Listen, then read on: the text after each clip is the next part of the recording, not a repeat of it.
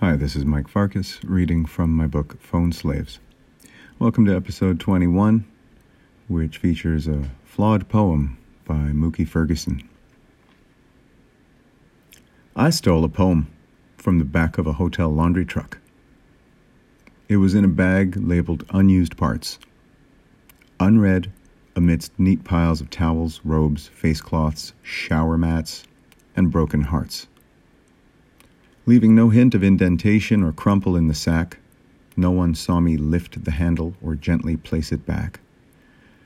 I simply pinched the grub nugget, loosened the tie string, and groped around inside the emptiness, until finally, finessing a huzzah without a leg to stanza on, I got nervous and fled like a terry cloth swaddled bandit.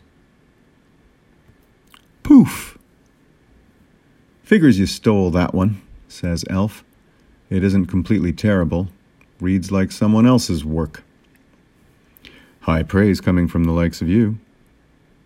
You were always a bully, Mook. It takes one to know one. And a thief. You're too kind. An even lousier thief than poet, if that's even possible. I can steal more than poems. Mook takes Negative Elf's hat and teases him, holding it out of reach. Give it back. Never.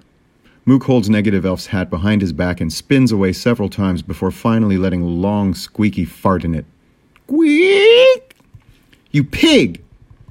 You made me do it. All that twisting around was bound to release some trapped gas. Mook bends over and smiles at Elf, through his legs, air doggy paddling the fart at him. You stress me out, Elf. Sniff it. Elf is gone, but the smell of stale sausage and plasma lingers on.